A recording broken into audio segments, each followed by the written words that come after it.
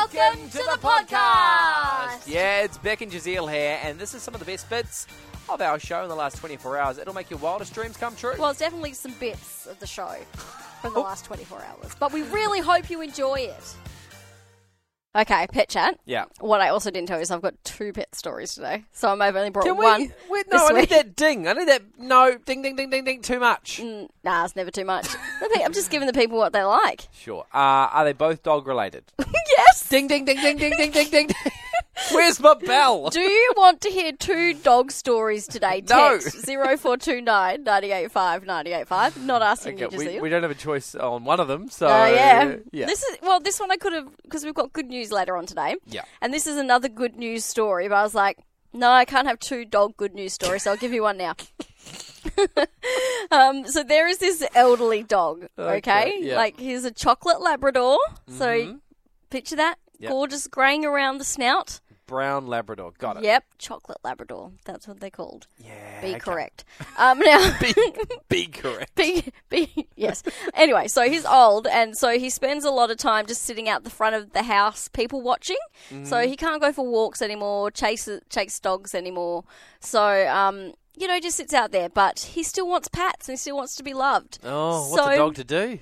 What is a dog to do? Well, his owner put up a sign that says, "Free cuddles. I'm old and arthritic, but still have lots of love to share."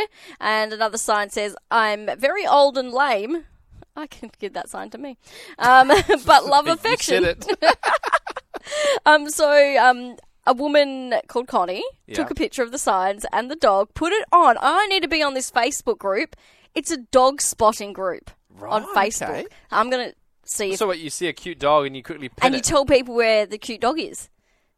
Right, okay. Yep, so I'm going to see if there's one for Perth, because I reckon there would be. If there's not, I'm going to start one.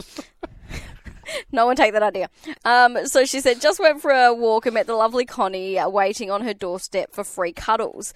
Her post racked up 14,000 likes and 800 comments from dog lovers who couldn't help but share their thoughts on this beautiful little pup. Wow. One of the people who posted sums it up really nice. Said, what a lovely idea. Connie's mum, along with Connie, are providing excellent therapy to anyone who needs it. Wouldn't it be sad if you had a dog and you put up the same sign and no one wanted to hug your dog? Why wouldn't you want to... Well, I would read that sign and go, ooh, don't want to injure him. Really? Arthritis in there. Oh, don't want to touch that. You're a weird man. Leave that dog alone. He's had a tough life. No, he's out there. He loves them. Just want to read some of the texts that have come through. Triple yes for the dog stories, please, Beck. Ding, ding, ding, ding. Yes, I love a good dog story.